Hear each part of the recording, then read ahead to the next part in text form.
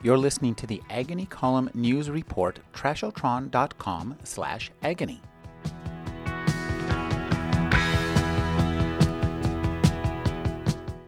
Ian Rankin's newest book is Even Dogs in the Wild. We often think of story as chronological events. This happened, and that happened, and this happened, and then that was the result. But I think in this novel, story is the characters. It's how they change and how they talk to one another. Yeah, well, story comes out of character, or it should. I mean, oftentimes people think thrillers and mystery novels come out of plot. It's all about the plot, and in fact, the characters are secondary to the plot. And I don't think that. I think you need strong characters, and the story emerges from the character. Now, the biggest character in my books is always Edinburgh. The city is the main character in the books. The stuff that happens there is predicated upon the kind of place Edinburgh is. And, you know, Rebus is the kind of person he is because of the city he chooses to live in. It's had an effect on him. But, you know, I just like, in fact, plot doesn't interest me that much. The machinations, the kind of puzzle elements of the mystery novel don't interest me nearly as much as the kind of characters and the effect that the crime has on the characters. So if you've got a murder, what does that mean for the community? What does it mean for the victim's family? What does it mean for the perpetrator? And what does it mean for the investigating officers? Because it has an effect on all of them. It's like dropping a little stone in a pool. And the ripples are it's not the stone that interests me, it's the ripples. So it's the way that everybody's connected. We're all connected. And the officers will be affected by the crime that they investigate. It will change them for the rest of their lives. The community will be changed by it. It's why crime fiction so often has to revolve around murder. Because murder is the ultimate crime. It's the taking away of something unique from the world. Somebody steals your stuff, you can get new stuff. But if you're dead, you're dead.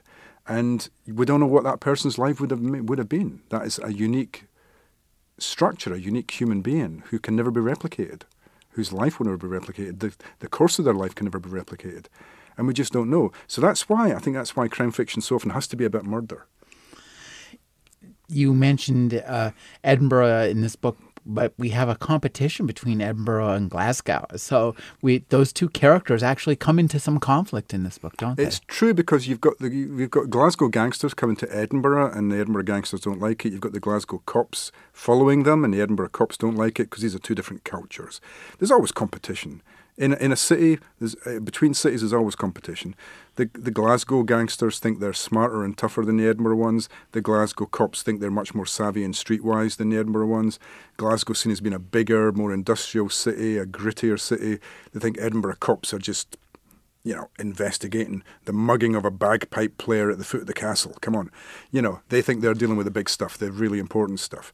So, of course, there's a lot of competition. And I just straight away, I thought there's some nice tensions there between these two setups, the gangsters and the cops, who don't like the fact that their territory's been encroached upon in this way.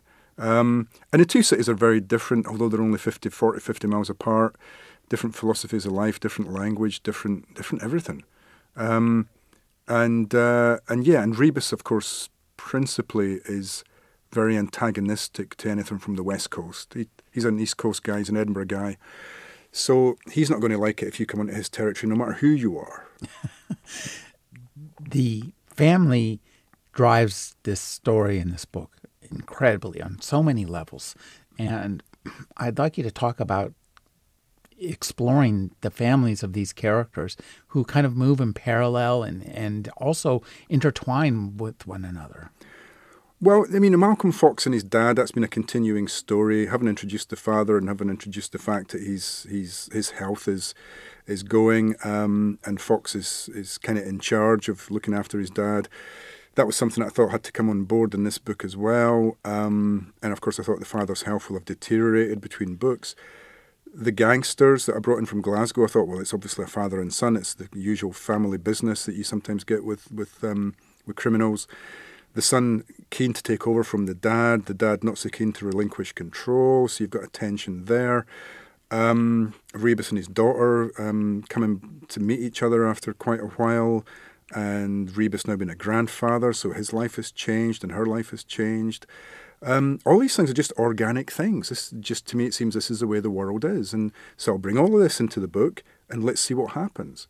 What does it tell us about the characters? And it just adds a little bit of kind of it adds a little bit of texture, a little bit of meat to the bones. These aren't just plot devices. These aren't just people who are going to push you through the plot or take you from one scene to the next where you can find a new clue or find the answer to a riddle. These are kind of hopefully real, living, breathing human beings, and you will, if not sympathise with them, you'll empathise with some of the things they have to deal with, the ageing process.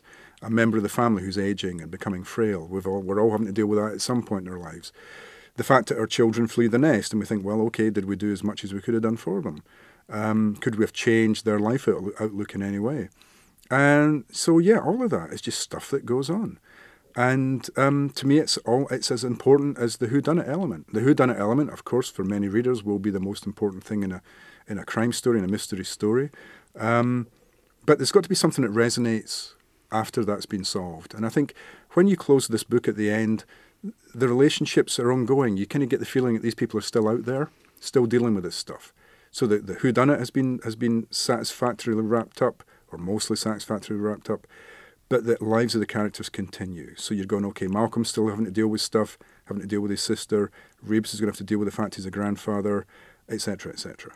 This is about story as the creation of people.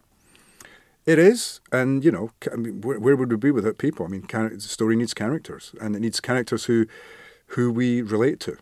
And I mean, it's always amazed me that people relate so closely to Rebus, because he's pretty screwed up in quite a lot of ways.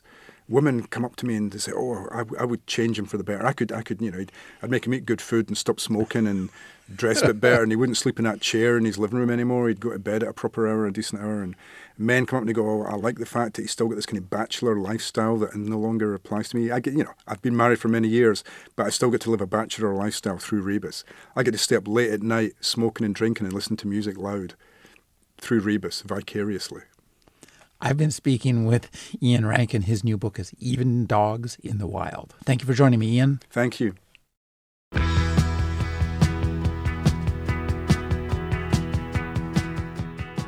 You're listening to the Agony Column News Report, trashotron.com/agony.